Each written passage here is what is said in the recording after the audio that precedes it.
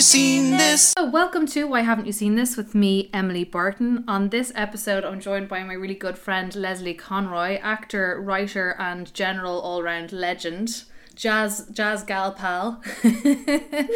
And we're going to chat about Cinema Paradiso. This was your pick, Leslie, and I'm really excited that you chose this because this has been on my list for a really long time.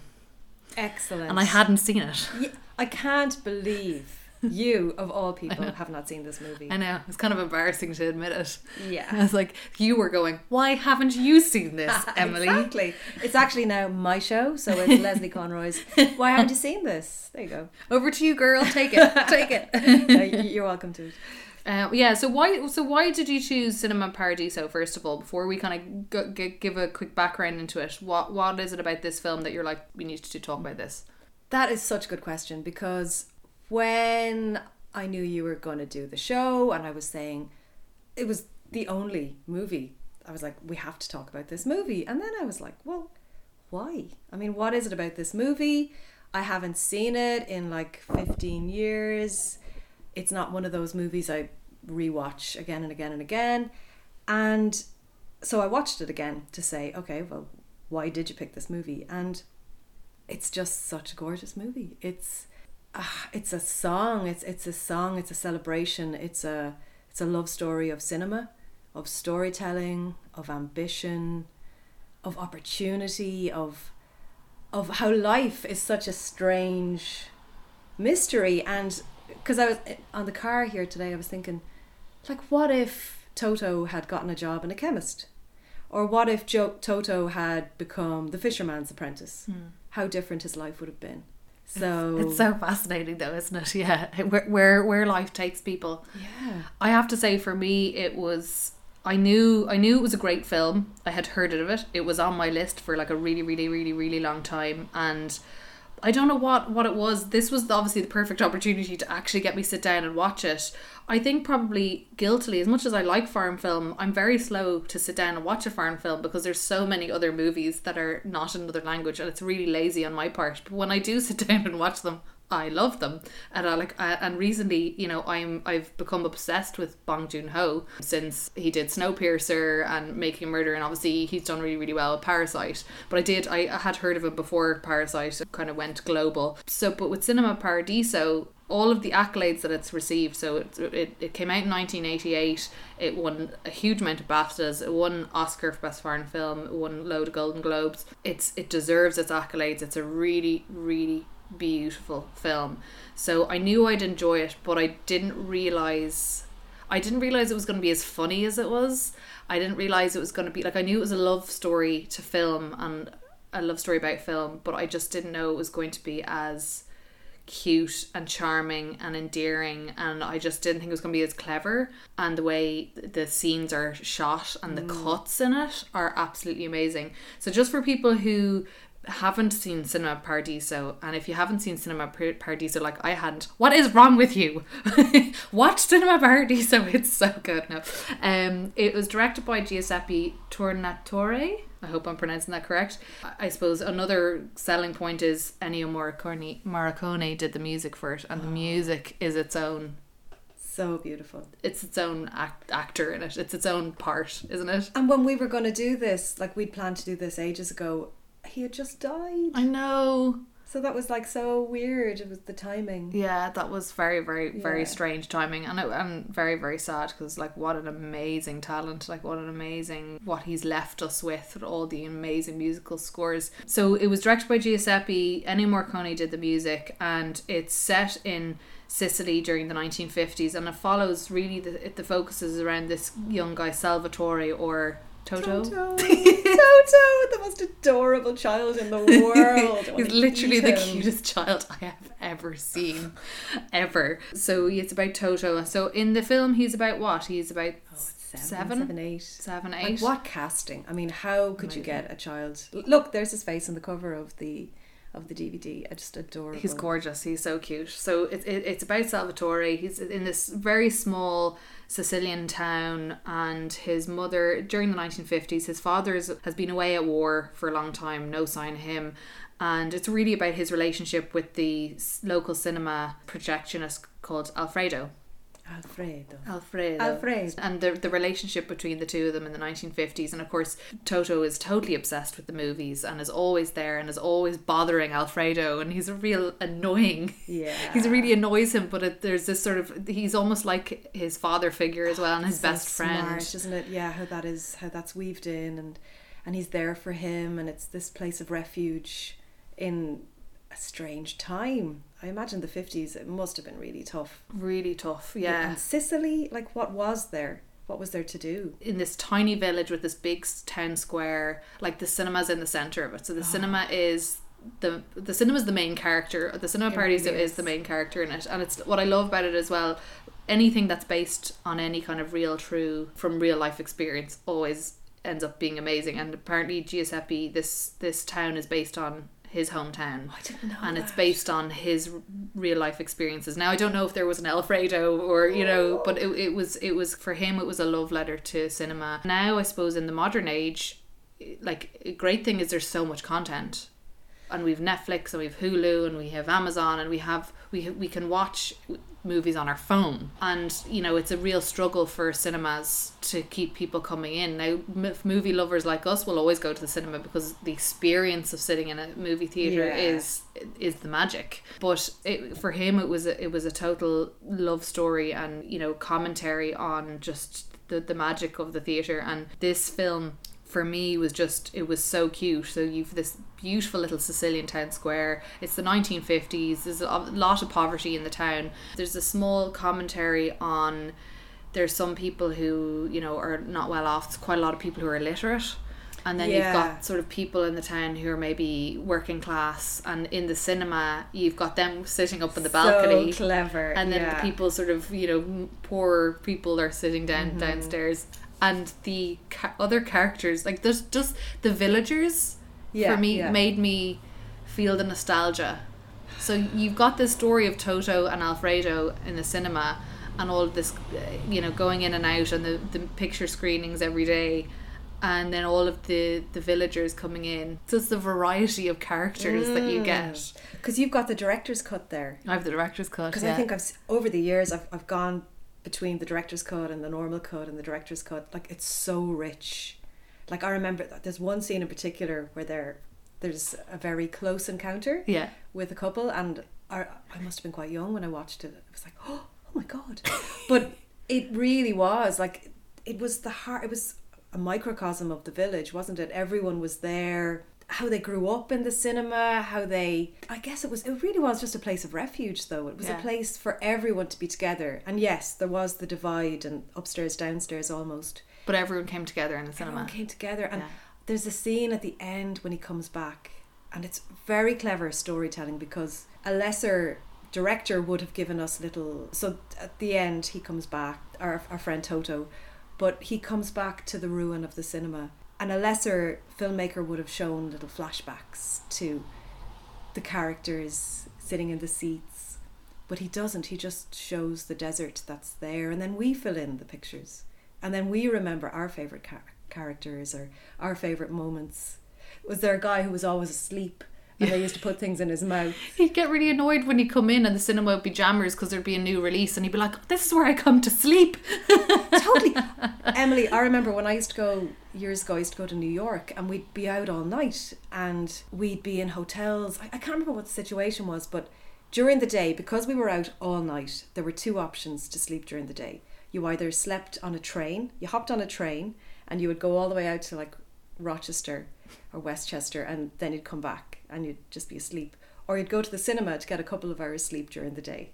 This is what we did. That's amazing. I know, you just buy some trashy ticket to some trashy release in New York, and then you just have so you could totally relate to that character. He was me. It was like, art imitating life. Totally. It was just so good. So like the film opens, and I love the way the film opens with Toto, and honestly I think it's the cutest child to ever be in a film. And he's an altar boy, and the priest, of course, plays a really big role in this, and I love the way they play out the priest role. But Toto is up at the altar while the priest is saying mass, and he's sort of asleep on his hand, and the priest is doing the sacraments and he's waiting for the bells to ring, and Toto is just like fast asleep and he's sort of going and it's just such a lovely introduction to it. And it's also really clever because you're opening with the priest, and then very soon it's going from the priest saying mass to the priest going into the cinema to watch the film before public release, the censor all the kissing scenes or the women showing their bosoms or anything like that. And Alfredo is up in the projectionist room having to cut the sections where he sort of rings a bell to say, nope, that's cut, that's coming out, coming out. So then you've got the bell from the church to art. Maybe Toto falling asleep during the sacrament when he had to ring the bell was a sort of a subconscious protest. There you go. Yeah, or I'm just probably reading into it. No, I like it. We've got a little essay going on here. But it was brilliant, like you know, so he'd be ringing the bells and he'd be cutting them out, and then Toto would want the cut film. And then of course the film back in those days, you know, it was highly flammable, so you had to be really careful, and they'd paper everywhere. The way that he cuts the scenes from one thing to the next is just, I think, is so beautiful. Yeah. You know, they're really clever cuts and quick cuts. Like there's a scene where when he's a little bit older and he's a teenager and he's fallen in love with this girl, and the girl's father isn't a fan of him. They're driving along the country road and his car breaks down. His car, of course, is an absolute heap of metal, and it breaks down, and a car comes along and it's her father, and he's like, oh Lord. And so the father just gets out of the car and walks towards them. And then it just cuts to a completely different scene with Toto's in the cinema and he's chatting to Alfredo, but Toto happens to have a bruise on his face. Yes, you know what I mean? There's all of these kind of cuts where it's sort of it insinuates something that's happened, but it doesn't actually show it. That's so true. That was smart. And they're really quick and really, really smart. So what for you is like, what would be your favourite part of this film? Or like, is there a scene that stands out for you, or is it or a character that you really love? Or Alfredo, he's just wisdom, you know. He's and I love that. I'm going to start crying, but and it's so like Ireland and rural Ireland, and there's just such great heart in rural Ireland that I'm not sure is as accessible in cities. I think we just get so bogged down by getting ahead and doing well and just city living. There's a simplicity, and I don't want to underestimate or undermine country living, but there's a simplicity in the country, and there's a heart in the country, and a wisdom and a clarity, and I think that's Alfredo and the advice he gives him, and along the way. I do think the first third of the movie, or the first half, is my favourite. Because it's Toto and Alfredo, it's their relationship, it's so beautiful, and it's not easy, and I love that. And because my granddad, my Wexford granddad, was such a messer, and there's such great stories about him, but he was always quite formidable, but with a little grin. and Alfredo has that. It's that cheeky, I'm pretending to be angry with you now, but I can't because you're just too adorable. And he does get away. Toto gets away with murder, and Alfredo gets him out of every. Because like there's a couple of instances where I'm like, that little fecker, you know. But Alfredo always seems to be there for him. But then, but what I love about that is you have all these scenes where Alfredo is he's always there for him, even though he's kind of, you know, give him a kick up the arse or he's sort of. And then there's a scene where the kids are doing the school exam. Oh, that's. And brilliant. you have Alfredo and like 3 or 4 of the other villagers, and these are men in their 40s, 50s, 60s who are illiterate, and they're trying to get their school certificate.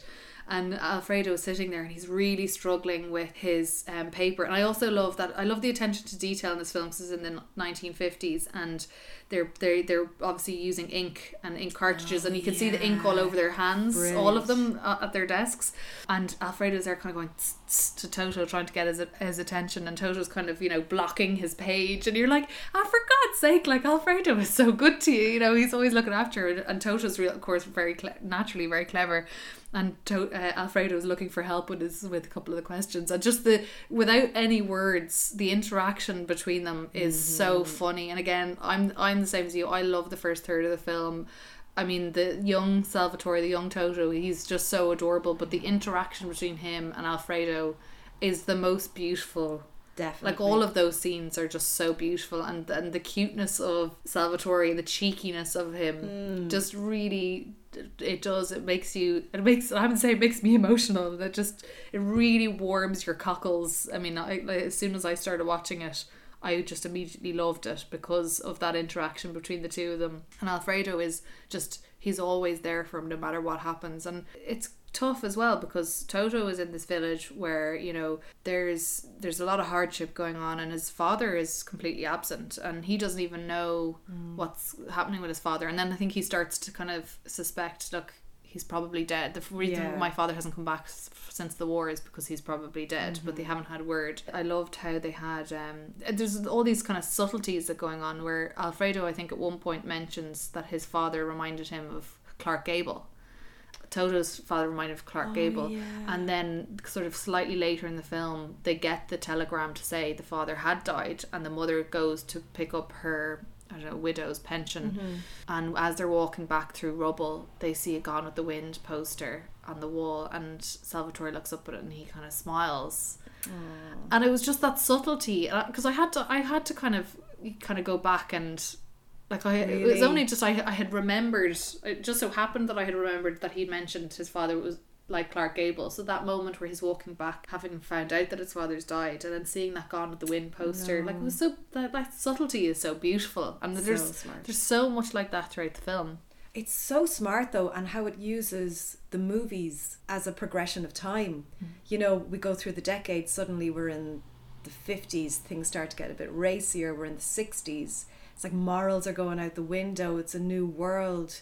And then we see Toto as he gets older as well, like they go hand in hand. And the way the influence changed, because like in the original cinema the priest is sort of the boss and he's dictating, you know, he's doing the censorship of all the film, albeit he's quite a kind of a lovable character. He's adorable, isn't he? Especially when I saw it, I watched it quickly this morning again, and there's a scene where he's saying goodbye. Oh no, yeah. And it's like there was such fondness, you know, and it's that love-hate. I love you but I hate you, and you're a pest but I love you but I have to pretend to hate you. Just the so warmth. Smart. Yeah, there is that warmth and but care. I love that progression where so you have the priest who's, you know, through the decades where you have the priest who's sort of running the show, and then because of the flammable film the cinema burns down, and then one of the local residents, the Neapolitan wins the local kind of lotto. He rebuilds the cinema. It's it's a beautiful, obviously updated modern version, but because he's in charge, the priest doesn't have as much as a say, and you then see all sorts of things unfolding in the cinema. Oh yeah. And wasn't there a scene where there was a movie and not enough of them could go in? That was gorgeous. And then the Neapolitan, who was just a humble dude and happened to win the pools, he sees this, and is it him or was it? No, it was Alfredo. Alfredo turns the projection, or there's a mirror or something, I can't remember what he does. He uses the light off or the window or something, so that the projector that's facing into the cinema, he's also getting back projection or something out the window, and he moves it in such a way so that the projection on the wall goes out the window, out into the square and onto one of the sides of the houses, so the people who are outside roaring to get in to see the film get to sit out in the square and watch the film. Just his generosity, just Alfredo's heart is the heart of the movie. And then of course we have the scene where there's the fire and Alfredo loses his sight, and then he becomes almost like this mythical Greek. He's the blind man, the blind wise man. Our friend Toto saves his life. I know, this teeny tiny little 7-year-old pulling this big hefty man down these stairs is just incredible. But it's great. It's great because you do, like, if people go the extra mile for you, you'll do it for them. Yeah. And it changed his life. I mean, sometimes I think, you know, if he had chosen a different path, if Toto had chosen a different path in his life, would he have been happy? You know? Yeah, I was really torn about Salvatore's life, because Alfredo obviously pushed him away because Alfredo wanted him to go and pursue his dream, but to really make something of himself, and he knew he was smart and he knew he could do it, and he didn't want him to sort of, I guess, in inverted commas, waste his life staying in the village, being the village projectionist, and he wanted him to kind of fulfill those dreams. There's this lovely love story that ensues throughout the film, but I was really conflicted about it, because he goes off and he becomes this success, this massive success, but he doesn't seem happy, and then he's lost out on all this time with Alfredo and his own family and you know, even the way it ends. So because I know a lot of people sort of, oh, it's so beautiful the way it ends, but the ending was bittersweet for me, because he has this moment where Alfredo has left him all of the cuts of all the kisses from, you know, which gets me every which time. It's just so beautiful. But part of me was like, "Fuck you, Alfredo," because I was like, you know, you pushed him away, you made him leave. He missed out on all the time with his family, and ultimately he's sitting there having just been told he's won all these awards for films that he's made, and he's like this big film director and he's this massive success, but he just doesn't seem happy. Yeah, there's an emptiness there. And it's almost like, you know, Alfredo, you know, pushed him from love, but really kind of pushed him in such a way that he was like, you have to go, but you can never come back, and you have to like go down this route, and didn't really give Salvatore much option. And Salvatore did it, and he fulfilled Alfredo's dream, maybe, because Alfredo was never able to do that for himself. Like, he was illiterate until later in life, and then he was blinded, so it was almost like Salvatore went and fulfilled Alfredo's dreams for him. But Salvatore doesn't seem that happy in the end. And that for me was something that kind of, him watching all the kissing scenes was so bittersweet. And like, what was that? Like, what was the message behind the kissing scenes? Do you know? So it's fabulous. Like, he's kept all the kisses that he'd cut out, and he pulls them all together in this reel. But it reminds me of just all the people who would have had to leave Ireland in the 50s. My own family, and they went, you know, a lot of them just went to England, but always there was that deep longing for where they came from. So yes, they went on, they were very successful, they did everything they could for the kids, for a better life for them, but there was just this hole, you know, and you can't go back to. And when they do come back, but then again, you know, it's always different. You can't argue with progression. You can't argue with, and it's something he says, actually, it's something Alfredo says to him, is don't be nostalgic. Don't give in to the nostalgia. If you come back, I won't let you in.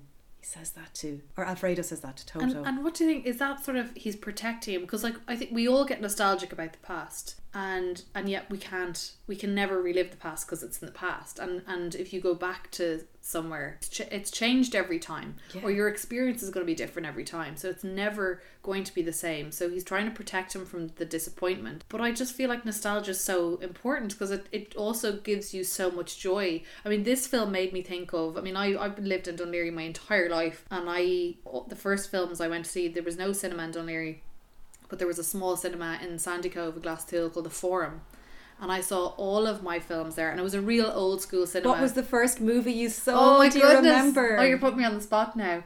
I don't know if I can remember the first. I have a vivid memory of going to see Sense and Sensibility. Oh my god! I remember, and I loved the Rowntrees. They were boxes of sweets. They were little boxes of sweets as opposed to bags of sweets. You get little square boxes, and when you went into the Forum Cinema, the floor went down, and scooped up. Oh wow! Like, so it was just and it was proper, like, old school, like red velvet curtains. So was that like seats. A purpose-built cinema, or would it have been like a variety hall over the years? I don't know, actually. I don't know. It might have been. I think it was built as a cinema, and I just loved it. It was my favourite place to go. Like, it's all I wanted to do. And then a couple of years ago, no, it's a good few years ago now.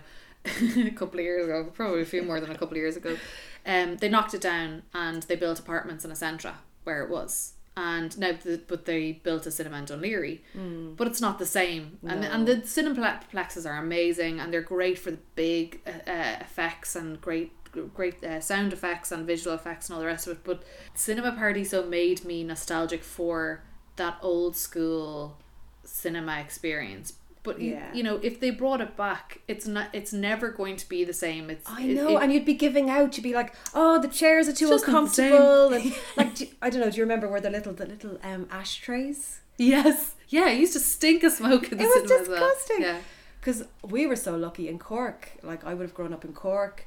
All the theatres were cinemas as well. So we would have had the Palace and the Capitol. Oh God, was there a Tivoli and the Lee. And they all had like a genre. you know, they'd all have a particular style. One you'd go to if you were an older man. And one you would go to if you were a child, going to, you know, watch cartoons. One you'd go to might play a bit more art housey. There was millions of them. And then one by one, like probably around that time, 88, like I remember seeing Reservoir Dogs in the Capitol. No, the Savoy Theatre in Cork, which is now a mall. You know, it's like a supermarket, a shopping centre.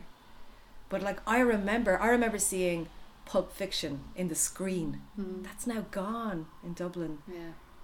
I remember seeing Schindler's List in the Savoy in Dublin, and there was an interval, and you'd go out and you'd, like, I remember these things vividly. I remember seeing Seven in the Savoy, and there was about 7 of us in the audience in that huge big #1 cinema. But it's becoming so homogenized. It's becoming so homogenized, just how we consume.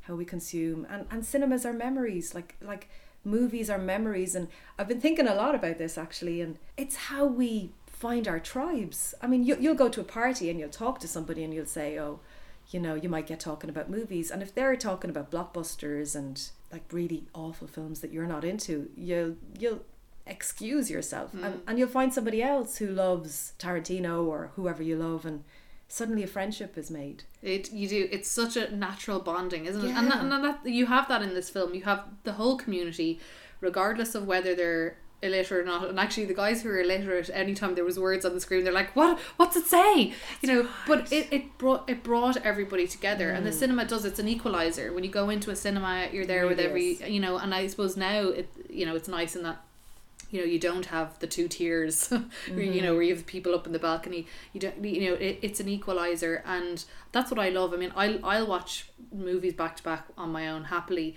but when you're watching it with friends or with a partner, and you're able to react with each other to what's happening on the screen, and then you're in the cinema, and you know, you're watching a comedy and everybody's laughing together, and it's that sort of brings you all together in this, you know, you're sharing a moment. Like that's the magic of it, and it's just it just brings all of that. I mean, it's a kind of film really that everybody can relate to, unless you just aren't a cinema goer and aren't into film, in which case you won't be listening to this podcast. But did you find I found it a bit dated, I have to say. It looked a little bit hokey. And I know it's a beautifully made film and it's really well made, but just the 15-year gap, it made me see how dated it was a little bit. It was a little bit. I think they, you know, I would say probably most people would say the first third of the film is the best, and the set and how it's shot, I think it's, for me, it's perfect. You know, you do get a sense of it set in the 50s.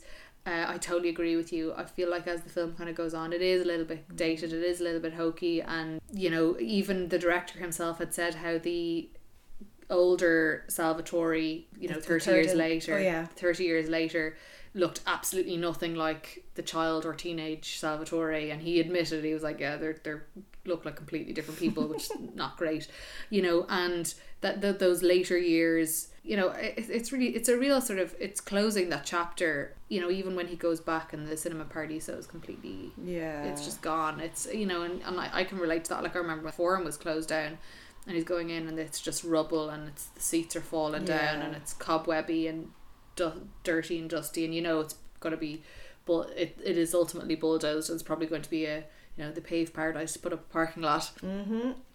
Story of our lives. You know, it's just that the way it closes it's pretty depressing actually. It's actually kind of a downer at towards the end of the film. I won't lie, you know, it is the first part of the movie is just absolutely gorgeous, but it's kind of well rounded, and that the nostalgia piece I think is something that everybody will relate to on some level. Like I do love there are institutions now who are trying to revive the old school, like even the Stella Cinema and Rathmines. I love it. Like it's not the same, it's totally modernized. Oh god, do you remember the old Stella? It was disgusting. Like your feet would stick. Like don't miss that. It was so smelly as well. But yeah, it's just going to that, because you can go to a Cineplex or an Omniplex and it's lovely, you could still have your movie going experience, shared experience, but you go to somewhere like the Stella where there is a little bit of more romanticism, it's a bit more of an experience, and they charge you for the pleasure. But you know, they've restored this like it's beautiful, like architecturally it's yeah. gorgeous, like you feel like it's a special place, Yeah. you know, because it was restored. And you know, and you have that luxury experience of you have your own big red leather armchair, and you can bring your cocktails into your seat, and you can get food brought into you, and it's sort of the luxury cinema experience. It's like post Celtic Tiger. It's like we're just ridiculous here now. Come on. But isn't that like? But it's smart, because it's sort of, you know, how can we reinvent the cinema experience to keep people coming, to keep it special? Like once upon a time, like people didn't have TVs, they didn't have phones, you know, so going to a hall with a screen together was the only way that you were going to consume film.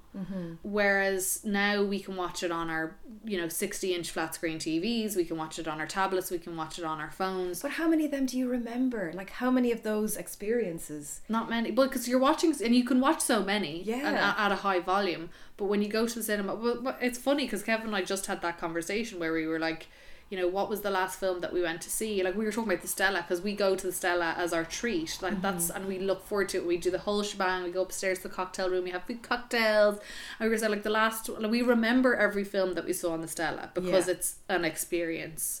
Whereas I totally agree with you, you can watch loads of stuff on Netflix and you'll forget. Like I find that myself. People are like, what did you watch recently on Netflix? I'm like, I can't remember, because I've watched actually quite a lot. I consume far too much myself on Netflix or on other stuff, and I easily forget unless I'm in the middle of it. It becomes automatic, doesn't it? Yeah. And mindless, and we need to be careful of that, I think. Yeah.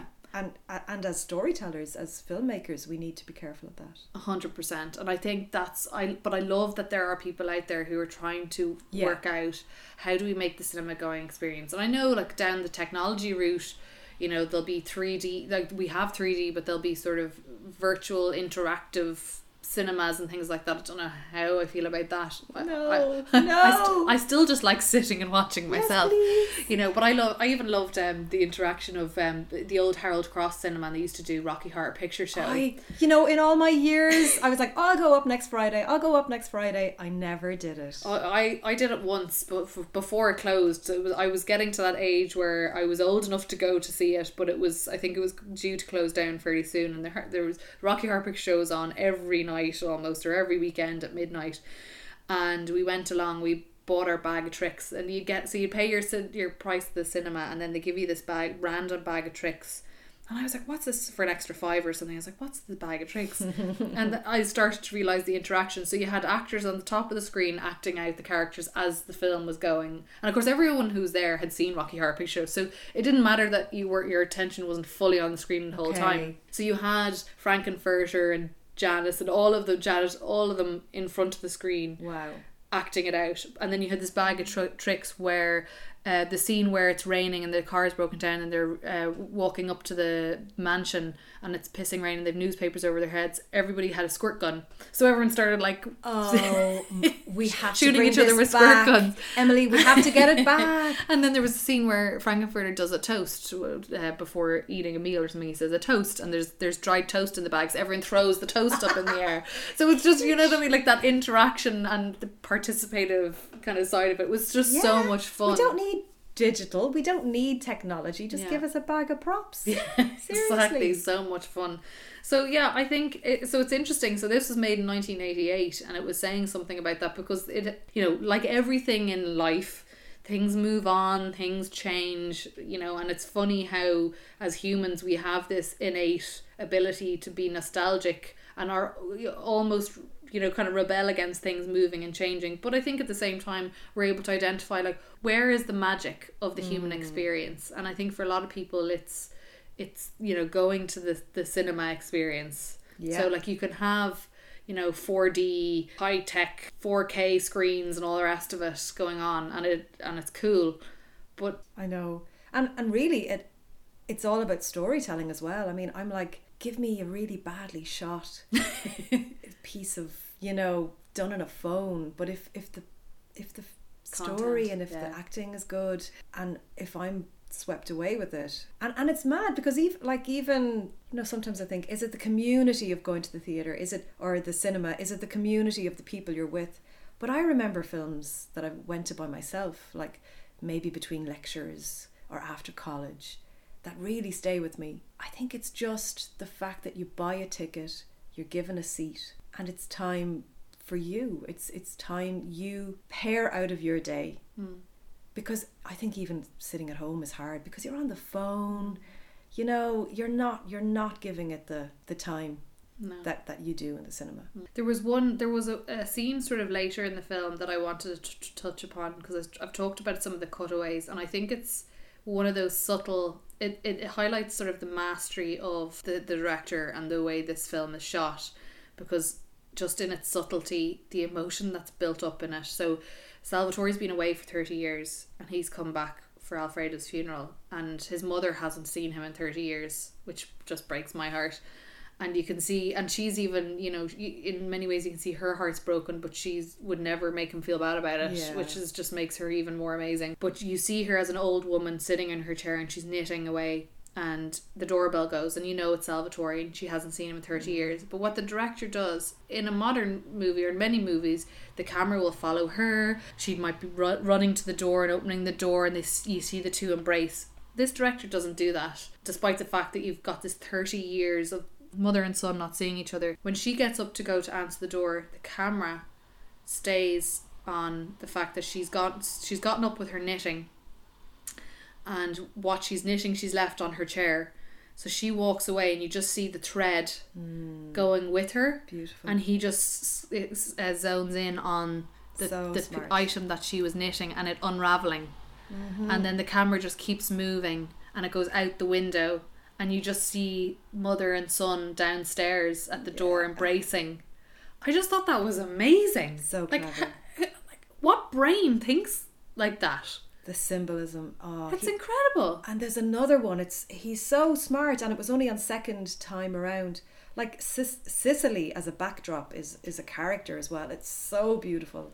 But there's a scene, he goes to this place by the water, and it's full of old anchors, rusty old anchors. And there's even a little clip from Ulysses. So there's all these other like stories that are entwined. But he goes there when he's at a loss, and he goes there with Alfredo, and basically Alfredo is saying, just go, you know, don't come back. And the beautiful thing that he says, and I think this is the heart of the film for me, he says, whatever you end up doing, love it the way you loved The Projectionist when you were a kid. And that's why he made this film, because it's a love letter to film. It's a love letter to passion. And it's a love letter to following your dreams. Love that.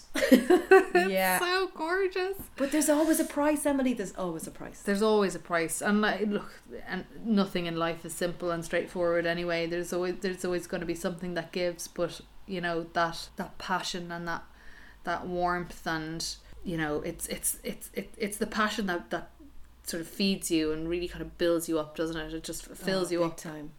It's just such a gorgeous film. Cinema Paradiso, it's on every 1001 movies to watch before you die list, or top movies to watch before you die. It really is a film that everybody should see.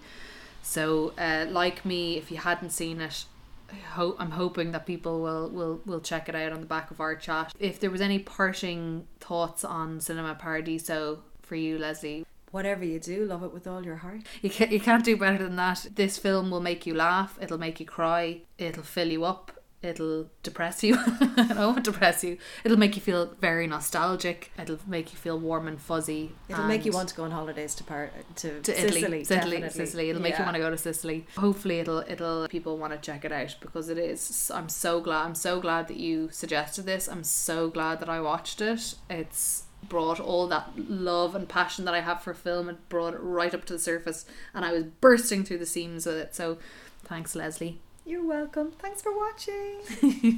Why, oh why haven't you seen this? Why, oh why haven't you seen this?